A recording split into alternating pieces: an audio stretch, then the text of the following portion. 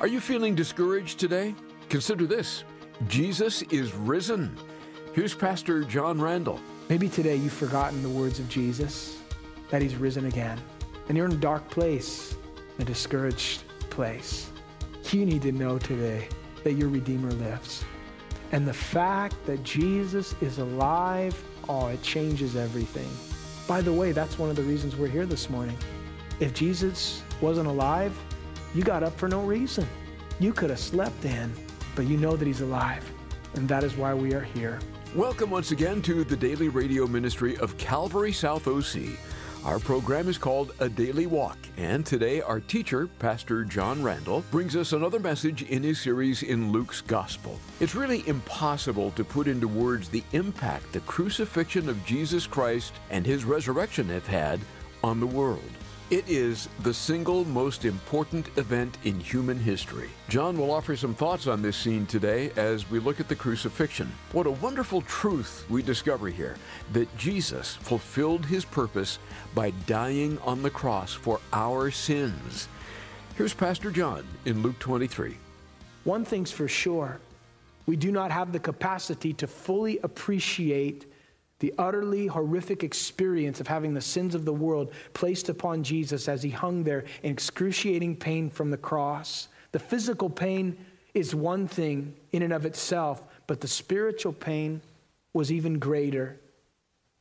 I believe that is why when we get to heaven, we will understand exactly what it meant for Jesus to come and to take our place. And any crown that we have received, any reward that we have been given, we will simply throw it down at the feet of Jesus and declare, worthy is the Lamb that was slain. Because Jesus was forsaken, you never have to be forsaken. He was already forsaken so that you could be received.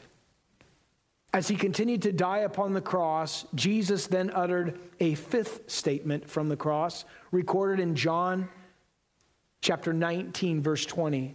And he said this, I thirst. I thirst. In John chapter 4, you remember that Jesus made it a priority to pass through the area of Samaria with his disciples. And as he was making his way through Samaria, he came to a well, and there was a woman there. And Jesus began to engage in a conversation with her, asking her for a drink. She was somewhat surprised at this request because she was a Samaritan woman and he was a Jew and a teacher. But you remember Jesus told this woman, he said, whoever drinks of this water will thirst again. But whoever drinks of the water that I shall give him will never thirst, but the water that I shall give him will become in him a fountain of water springing up into everlasting life. Jesus was not talking about something physical. He was talking about something spiritual. This woman did not understand what he was saying. But in essence, Jesus was saying, listen, you can drink from this well, or you can drink from the well that she was currently drinking from. She had been in 5 relationships with men that were not her husband, and the man that she was living with at that present time was not her husband. And Jesus pointed this out. This woman was empty. She had been drinking from this well, and she was not satisfied. And thus Jesus said, if you drink from this well, you'll thirst again. But the water that I will give you, if you will drink from it, you'll never thirst again. In Matthew chapter 5, Jesus said in the Sermon on the Mount, blessed are those who hunger and thirst for righteousness, for they shall be filled. In John chapter 7, verse 37, it says, on the last day, the great day of the feast, that Jesus stood up and he cried out and he said these words, if anyone thirsts, let him come to me and drink. And he who believes in me, as the scripture says, out of his heart will flow rivers of living water. But this he spoke concerning the Spirit, whom those believing in him would receive, for the Holy Spirit was not yet given, for Jesus had not yet been glorified. What is Jesus saying? He's saying, if you're thirsty, if you find that the world, the wells of this world that can hold no water, they're broken cisterns, if you realize that you are empty and you will come to me, you will never thirst again. What I am offering you can absolutely transform you. It can satisfy the deepest longings in your soul. Only Jesus can do that. Only Jesus can provide that. And so he's saying, if you're thirsty, then come to me. Let me ask you a question this morning. As Jesus is hanging on the cross saying, I thirst, I wonder if you could say, I thirst for him. Do you have a thirst for God?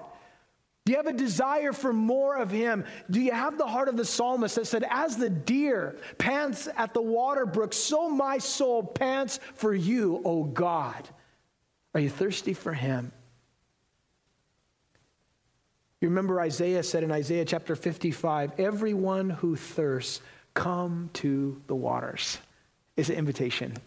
If you're thirsty, if you've been drinking from the wells of this world and you realize, I am not satisfied, Jesus says, come, whoever you are, whatever your situation, whatever your background, whatever your sin, whatever you're into, come and drink freely. It reminds me of a song that I learned as a young boy. The lyrics were as follows. Jesus said, come to the water and stand by my side. I know you are thirsty. You won't be denied. I felt every teardrop when in darkness you cried, and I strove to remind you that for those tears I died. Have you come to the water? Have you drank deeply of what Jesus provides? What an amazing thing to think that Jesus had to be thirsty so that our thirst could be quenched in Him. In the midst of His agony, in the midst of His pain, in the midst of His separation from His Father, Jesus made a sixth statement found in John chapter 19, verse 30, and it is probably one of the most important statements in all of the Bible. And it was this: it is finished. The Greek phrase is te telestai, and it means paid in full. In the Greco-Roman culture, te telestai could be used in different ways. For example, an artist, after he had painted his masterpiece, could announce that the picture is perfect. Te telestai, it's finished, it's done, it's complete. And here is Jesus hanging upon the cross, the master artist, and declaring from the cross the picture of salvation that has been drawn from eternity past was always perfect, but now it's complete. This is it. The final strokes have been made. This is the picture of salvation. This is the picture of redemption. It's finished. This phrase could also be used of a servant who could confidently say te telestai to his master when his work was complete. Here is Jesus, the suffering servant, finishing and completing the work that his Father had given him to complete, and he could say boldly and triumphantly, it's done, it's finished. A soldier could also use this phrase when he had defeated his enemy. He could say, you are finished, or te telestai, it is done, finished, complete. And Jesus' cry from the cross was not one of despair or defeat. It was one of victory.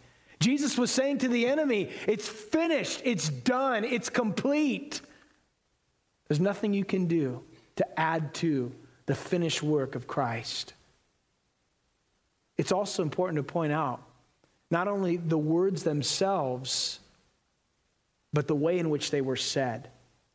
The New Testament is translated into the Greek language, and this phrase, te telestai, it is finished, is what Greek scholars call in the perfect passive indicative tense. You say, what does that mean? It means this.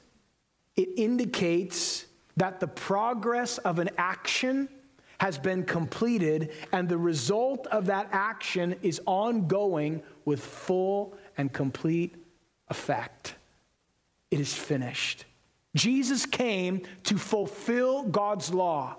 He said in Matthew chapter 5, don't think that I came to destroy the law, but to fulfill the law. God's law had been broken because of sin. But Jesus comes in perfect fulfillment of the requirements of the law, living a perfect, sinless life, pays the penalty that the law demands. Taken the handwriting of requirements, the book of Colossians says, and nailed it to the cross. Jesus not only came to fulfill God's law, but Jesus came to reveal God's love. In Romans chapter 5, Paul put it this way: when we were still without strength, in due time, Christ died for the ungodly. For scarcely for a righteous man would one die, yet perhaps for a good man someone would even dare to die. But God demonstrates his own love toward us in that while we were yet sinners, Christ died for us. Jesus fulfilled the requirements of the law. He revealed God's love, and Jesus came to give his life a ransom for many. Because Jesus gave his life for me, I can now live for him. It was through his perfect earthly existence, sacrificial death, bodily, physical resurrection that the work has been completed. There is nothing more to add, nothing more to be done by God, by man, or any religious institution. The undeniable, factual, historic, and eternal work of Jesus Christ has been completed, is complete, and will forever remain completed. It is finished. Amen? The debt that I owed to God, I could never pay. Jesus paid it. It has been rightly said, we owed a debt we could not pay, and Jesus paid the debt that he did not owe. The cross of Christ was sufficient for salvation. It is finished. But Jesus then made a seventh and final statement from the cross that is recorded here in Luke's Gospel, chapter 23, verse 46. And when Jesus had cried out with a loud voice, he said, Father, into your hands I commit my spirit. And having said this, he breathed his last. Jesus completed the mission, and then he laid down his life. Jesus said at one point, no one takes my life from me, but I lay it down. Greater love has no man than this, than he laid down his life for his friends. And at that moment, Jesus laid down his life, committed his life into the hands of the Father. I love that phrase, into your hands I commit my spirit. Have you done that? Have you committed your life into the hands of the Father? Do you know that he has better intentions and better ideas than anything you could come up with? Do you know the good hand of God desires to be upon you? Have you committed your life into the hands of the Father? They are loving hands, friend. Jesus has now died. His physical life has ended. But when he died, the Bible also records a number of things took place simultaneously, right after his death. For one thing, Matthew chapter 27, and even Luke alludes to it here, that behold, the veil of the temple was torn in two from top to bottom, Matthew 27 says, and the earth quaked, and the rocks were split, and the graves were opened, and many bodies of the saints who had fallen asleep were raised, and coming out of the graves after his resurrection, they went into the holy city and appeared to many. Listen carefully. After Jesus died, for one thing, the veil in the temple was ripped from the very top to the very bottom. This veil is believed to be the veil that separated the holy place from the holiest of all places, where the Ark of the Covenant was placed. The Ark of the Covenant was in the Holy of Holies, and it represented the throne of God on the earth. And so after Jesus died, this veil was ripped. Normally, the high priest could only go into this holiest of all places one time a year on the Day of Atonement, Yom Kippur. He would offer a sacrifice up, a lamb. He would take the blood of that lamb, pass through the veil, and then he would pour out the blood upon the mercy seat, and the sins of the nation would be atoned for. But here is Jesus now dying upon a cross as the Lamb of God, and the veil is ripped. And it's as if it was to say a number of things. For one thing, the Old Testament sacrificial system is done away with. There's no more need for any sacrifice. Jesus was the one sacrifice. He paid for it all. No more need for a sacrifice. Furthermore, it would declare that anyone, whoever they are, has access into the presence of the Lord. They can come before the throne of grace in time of need and receive help. It's open. It's open. This is something God did through the death of his Son, that you can come before him and you can come into his presence. Yet not only was the veil of the temple torn, but Matthew also tells us that there was an earthquake. And when the earth quaked, it says that the rocks split and graves were opened up, and people who were formerly dead came back to life and walked into the city. Imagine that. You just had a funeral for your grandmother a week before, and you're still mourning and grieving, and the next thing you know, it's a knock at the door. It's grandma. She's saying, what's for Passover? I mean, this is what happened. Saints are walking around the city. And when that happened, it says here that there was a response from the centurion who was at the foot of the cross. As all of this was unfolding, it says in verse 47, when the centurion saw what had happened, he glorified God and said, certainly this was a righteous man. And the whole crowd came together to that sight, seeing what had been done, and they beat upon their breasts in return. But all his acquaintances and women who followed him from Galilee stood at a distance watching these things. As Jesus now has died, many were standing, watching, observing what had happened, and they realized it's over. It's done. He's gone. At that moment, it was time to prepare now for his burial. And we read in verse 50, behold, there was a man named Joseph. He was a council member, a good man, a just man. He had not consented to their decision. Indeed, he was from Arimathea, a city of the Jews, who himself was also waiting for the kingdom of God. And this man went to Pilate and asked for the body of Jesus. This man by the name of Joseph of Arimathea, along with, John's gospel tells us, Nicodemus, who came to Jesus in the middle of the night and was told he had to be born again. Both of these men came to Pilate and asked for the body of Jesus that they might bury it. Normally, the bodies of those who had been crucified would be taken down off the cross and thrown away as garbage in the trash can. But they came and they asked for the body. They had not been consenting to Jesus' death. They did not agree with what took place. And so they took a stand and came to Pilate personally and said, we want to bury him. And Pilate granted them their request. Now, it's important to realize that they only had a short amount of time to prepare Jesus' body for burial. Jesus, according to the chronology, died close to around 3 p.m. Sabbath started at 6. So they have 3 hours to take the body down to prepare it. And it wasn't really enough time, but they did what they could. And so they took the body, it says in verse 53, and they wrapped it in linen.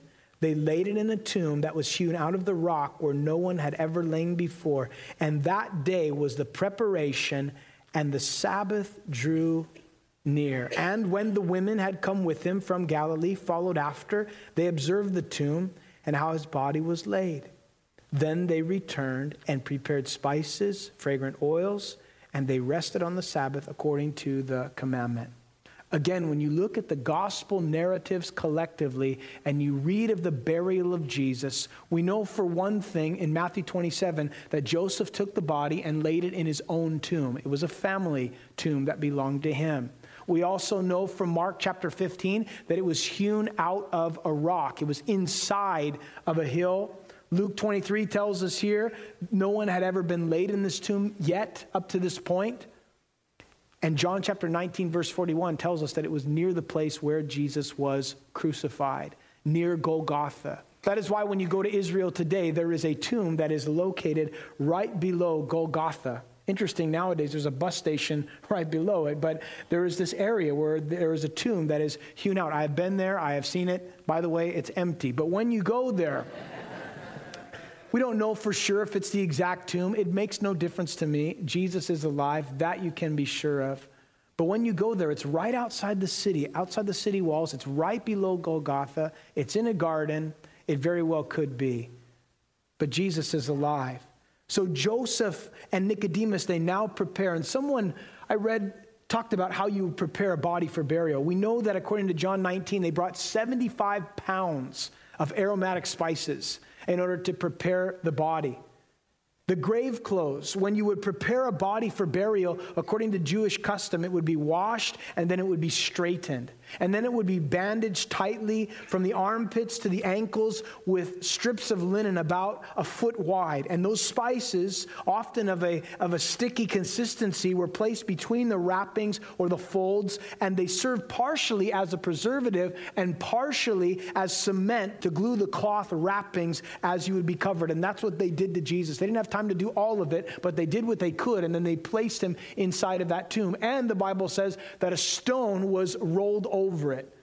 I remember reading of structural engineers who tried to determine how much the stone weighed. I forget how they figured it out and came to the conclusion, but they estimated that it could have weighed somewhere between 1.5 or 2 tons, 3,000 to 4,000 pounds, and it was rolled over the grave there. Now, when Jesus had been placed in the grave and the stone had been rolled over, the Pharisees, the religious leaders, also went to Pilate, and they asked for guards to be placed at the tomb because they knew that Jesus said in 3 days he was going to rise again. I find that interesting because here you have the disciples who walked with him, and Jesus told them repeatedly, on the 3rd day I'm going to rise again, and they weren't at the tomb. But his enemies, they listened to what he said. They had more faith. And they said, just in case he comes out or somebody comes and tries to steal the body, we want people there. And Pilate was so frustrated at this point, he said, you just go do what you want to do. And they placed a seal over it, had an official seal placed on it, and guards were there. And at that moment, the Sabbath came. The women are at home. They're just waiting for the Sabbath to end so they can go early in the morning on Sunday to go to that tomb and to also pay their respects and to finish the process that had begun. But they were concerned about one thing in particular: who's going to roll the stone away? How are we going to get in? I point this out to you to say this: they weren't anticipating a risen Savior. They were expecting a dead Savior, but they didn't know. They were at the worst point in their lives, the lowest point they have ever been up to this point. Jesus is dead. All their hopes are gone, all their dreams, the kingdom, it's over. They are so broken. But what they didn't know, though, is in only a few hours, Jesus would be risen from the dead, and their lives would be forever changed. We've been reflecting on Christ's death on the cross today on A Daily Walk, just part of Pastor John Randall's study in Luke. He'll be right back with more. Hear the study again anytime you'd like at adailywalk.org and sign up for our free podcast so you can start receiving biblical encouragement on a regular basis. If you'd rather have a CD copy sent your way, that's available for a cost of $5. You can order by phone at 877-242-0828. Have you downloaded our free app? This is a great way to listen to weekly teachings from John. Search for Calvary South OC. It's always encouraging to hear from our listeners. Even just a brief email letting us know you're listening and where means a lot. It's an opportunity to say thanks to God for what He's doing. Share a praise report or a prayer request today. You can email that to us at adailywalk@gmail.com. That's adailywalk@gmail.com. We've got a timely resource to share with you today. It's Barry Stagner's book, The Time of the Signs. This will give you a chronology of Earth's final events. As you study the signs Jesus foretold, you'll gather evidence that proves we are living in the very time of these signs. You'll also gain a clear understanding of what will happen and when. That's The Time of the Signs. Just $12 at adailywalk.org. You can also call 877-242-0828. A Daily Walk is made possible through the support of listeners just like you. With your help, we're able to deliver God's good news all over the nation and world. Would you consider helping us in this venture to get the word out? People are being blessed and helped in their daily walk. Again, to make a secure donation, drop by adailywalk.org or call us 877-242-0828. With these concluding thoughts, here is Pastor John. Maybe today you've forgotten the words of Jesus, that He's risen again. And you're in a dark place, a discouraged place. You need to know today that your Redeemer lives. And the fact that Jesus is alive, it changes everything. By the way, that's one of the reasons we're here this morning. If Jesus wasn't alive, you got up for no reason. You could have slept in. But you know that He's alive. And that is why we are here. Someone said it was Friday when He died, but Sundays are coming, and Jesus would reveal Himself as the risen Savior.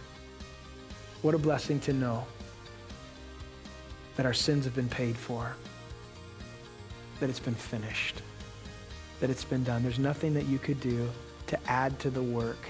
For to add to the work would be to take away from it. It's finished. It's complete. Rest in it. Trust in it. And if you're not saved here this morning, if you've never received Jesus as your Savior, friend, don't leave this place without humbling yourself and even like that thief on the cross saying, remember me. He'll do more than remember you. He will redeem you. He'll save you. I encourage you to respond to the love of God today. Next time on A Daily Walk, our attention turns to the resurrection of Christ as our study of Luke takes us to chapter 24. Come back for that. And remember, friend, the work of salvation is finished. Receive and believe that.